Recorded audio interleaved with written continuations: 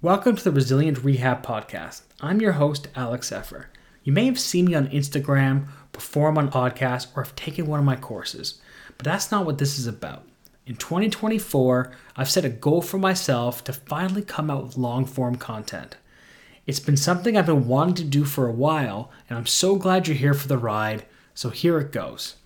Let me tell you a little bit about what you should expect over the next few months. This podcast is not only going to be about my training methods, experiences, or rehabilitation, but I'm also going to be sharing information that I really haven't been sharing on Instagram or any other platform. It's going to be behind the scenes about my business, how I leverage myself and grow as an entrepreneur. As this goes on, I really hope to take your questions. So if there's anything you'd like me to discuss, check out the show. We'd love to hear from you and share your feedback. Let's get started. Welcome to the Resilient Rehab Podcast. I'm your host, Alex Effer.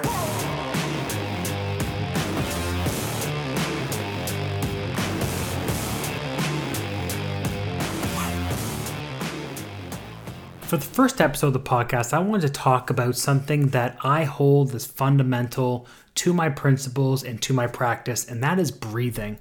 And now I know a lot of people have talked about breathing, or there's a lot of information out there about it, but I want to talk a little bit about how I use it with my clients. And, hopefully what I'm going to be presenting with you provides a little bit of a different perspective that may help you from an assessment standpoint as well as exercise selection. So just out of the root fundamental aspect of what breathing is, so breathing is a combination of inhalation, exhalation, and with each breath in and breath out, that changes our nervous system, our physiological system, our endocrinological system, thinking about our stress system, every system in our body all at once with one inhale and exhale that influences every single thing in our body. And that's the only thing that can actually do that. And so when we inhale, that is when our diaphragm descends, our lungs get filled with air, our rib cage expands. So think about this 360 degrees of expansion. So my chest expands, my back expands, my side of my rib cage will also expand. And when that happens, that's going to influence a lot of different structures in the body, from muscle tension to joint position to fascia to the nervous system. All these different systems are going to be influenced by the inhalation. And there's exhalation. Exhalation is the reverse of that. So this is when our body starts to push the air out. So our rib cage will compress, our lower rib cage comes together, and our lungs begin to deflate. And each of these processes, inhalation and exhalation, both have individual changes in mobility. So typically speaking, from a general standpoint, inhalation is going to be this external rotation bias. So it's going to create external rotation, whereas exhalation is going to be more of this compression and inhalation. Internal rotation, I should say, and that is going to be producing force. So when I inhale, as I said, everything is going to externally rotate. So what's going to happen, let's talk about the rib cage, because it's kind of the easiest thing to visualize. When I inhale, in between my shoulder blades is going to expand, it's going to flex. What that's going to do is that's going to bring the rib cage into the scapula. If we take a look at the scapula and the inner part of the scapula, it looks like it's dented in, has this concavity to it. Whereas the rib cage, therefore, needs to be more convex, needs to be round so that scapula can move around the thorax a little bit easier, and that's going to allow for shoulder flexion to happen and shoulder mobility to happen, as well as thoracic rotation. All these different movements of the upper body are going to be key when it comes to having that flexion. When it comes to exhalation, the opposite is true. So this is when the rib cage is going to start to move away from the scapula. And that's going to be very important to progress our body forward, our center of gravity, our center of mass forward. This is going to be very important for producing force. So think about a bench press, for example. This is when people will compress in between their shoulder blades to therefore drive movement forward. I'm pressing the bar off my chest. And this is when the chest looks more expanded, but that posterior rib cage isn't. So this is where internal rotation is going to be more prominent. And so when I inhale, that congruency between the scapula and rib cage is going to allow for shoulder external rotation and shoulder flexion. And so when we take a look at the exhalation, the reverse, this is going to be requiring of more of my chest to be expanding. That is going to allow for certain muscles at the shoulder to be able to allow for internal rotation. And more specifically, we can break down shoulder flexion into two different categories, or three different categories, I should say, three different phases. So the first 0 to 60, that's going to be more external rotation, more inhalation biased. When I get to 60 to 120, that's going to be more internal rotation, more exhalation. And then once I get to 120 to 180, that is going to be more inhalation, external rotation. So we can start to divide these movements into whether I need more inhale and more exhale. So from an assessment standpoint, we can start to extrapolate information and start to use these measurements of our shoulder, of our hips, of our hands, wrists, elbows, of our neck turning side to side to tell us whether we need more inhalation in a certain area or more exhalation. It's a great way to start to visualize human movement and be able to explain it. And so when we look at anatomy textbooks, we can really relate back to, okay, well, when I inhale, that's going to promote more external rotation. Well, what is external rotation? What is internal rotation? How is that going to be affecting the muscle tension or different muscles at different points of the range of motion? So again, this breathing is really key to provide us with a model of movement. That's why I really like to use it. That and gait as two primary models of movement so that I can start to break down some of the biomechanics and I can relate that to assessment and then eventually exercise selection. And so when we, again, take a look at this inhalation, we are starting to look at how the rib cage shape can become a factor for improving or increasing muscle or reducing muscle tension and influencing muscle contractility. When we start to then break down how we can use this for exercise selection, well, this is when it comes down to, is breathing actually influencing movement? Or is it the conscious thought process of breathing that's influencing movement? And then on top of that, is it the actual, okay, we're just breathing, or is it that we are putting people in certain positions to drive airflow to certain movements?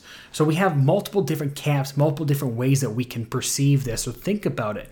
So yes, probably conscious breathing, just thinking about breathing is creating this environment to allow certain areas to relax, right? So if we think about it, if we start to apply our old brain, so this amygdala, this fear and anxiety portion of the brain, well, that is then going to, in the subconscious part of the brain, that is then going to influence our body from a sympathetic system. Our body's going to be fight or flight. Certain tissues are going to become stiff. Certain postural adaptations are going to happen. I may start to round my shoulder. I may start to push my head forward, flare my ribs. So all of these things can start to happen. But if I start to think about it, if I start to think about these particular areas and become intentional, well, then my frontal cortex, my thought process part of the brain is then going to start to inhibit that. If you think about like psychotherapy or psychology, that's really what they're trying to do. They're really trying to get you to think about your feelings because the frontal cortex, the frontal lobe, is the thing that is going to inhibit the amygdala. So this conscious thought process of breathing, well, that's probably going to influence mobility. Then being able to get air in certain areas, well, that's also going to improve mobility. But just telling somebody to breathe in and breathe out and do a long exhale and do a long inhale, that's not going to accomplish what we're trying to do. Because remember, if we don't have air or we can't expand certain areas, whether that's the rib cage, whether that's the pelvis or the hips or the shoulder, whatever that is, we're not going to have movement in that area. We're going to have muscle tension and compression. So if I have somebody standing in a certain position or sitting down in a certain position where they're compressing certain areas because maybe they don't have access to certain ranges of motion, I can't just say, okay, sit there and give me inhales and exhales. Well, of course, that's not going to work, right? Because they're not going to be able to expand that area by themselves already. So what's actually more important than just the breathing itself is the position we put somebody in. And this is something that I've really changed my mind about. I've dove deep into a lot of these courses that talk about breathing, books that talk about breathing, and the importance of it. But one thing I've really changed my mind about is how position is the thing that allows for the breath to actually take effect. Right? So if we think about breathing, when I inhale, we have certain shape of the rib cage. We have this expanded shape of the rib cage. When I exhale, I'm going to have more of this compressed part of the rib cage, or this compressed rib cage, just like we talked about. So this anterior and posterior and medial and lateral part of the rib cage are all going to start to squeeze together and get closer together, versus anterior, posterior, medial, lateral, so side to side, they're all going to get wider as I breathe in. And so when I start to think about the specific shape of the rib cage based on whether I'm inhaling or exhaling, and I'm then assessing somebody and saying, okay, I don't have that much internal rotation of the shoulder, well, now I'm starting to think about how can I create the shape of that rib cage to then allow for that certain motion to happen. So let's take internal rotation. Well, if I don't have exhalation and I don't have the ability for my anterior chest to open or expand, well, then I'm not going to be able to internally rotate my shoulder. So then I have to reverse engineer my thought process and say, this person doesn't have internal rotation of the shoulder. Well, what creates internal rotation? One of the big things is the rib cage shape, because that way the scapula is not sitting on the rib cage properly, which therefore means it's not going to be able to move. And so now my shoulder is going to have to compensate in some way to be able to produce that internal rotation that I need. Because remember, internal rotation is this force production. So I have to now reverse engineer and say to myself, okay, well, this exhalation is the thing that creates my ability to internally rotate. So one of the things that is needed for this exhalation is my lower rib cage to come inwards. Okay, so now I can think about exercises or positions, I should say, that cause that lower rib cage to become more compressed or more squeezed inwards. I also think, okay, well, my serratus anterior, which is a muscle that goes along the side of the ribs. So if you take your hand and you grab your armpit, where your fingers are lying, that's kind of where the serratus anterior is. So if you think of putting both hands on the side of your rib cage, kind of where your nipples are, and you squeeze inwards, that is what the serratus anterior is going to be doing at the rib cage, among other functions as well, but just as a simple way of thinking about it. So now I've got this lower rib cage that is more squeezed. I've got this middle rib cage that's a little bit more squeezed, and that is going to allow for my chest to be more expanded. Okay, so what kind of position could I get somebody in to be able to expand that area? I can get them to lay on their side.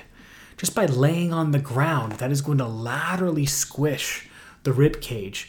So it's going to act like the serratus anterior at the middle part of the rib cage and the obliques at the lower part of the rib cage to close the rib cage and create that exhalation shape, so I can therefore improve shoulder mobility or shoulder internal rotation.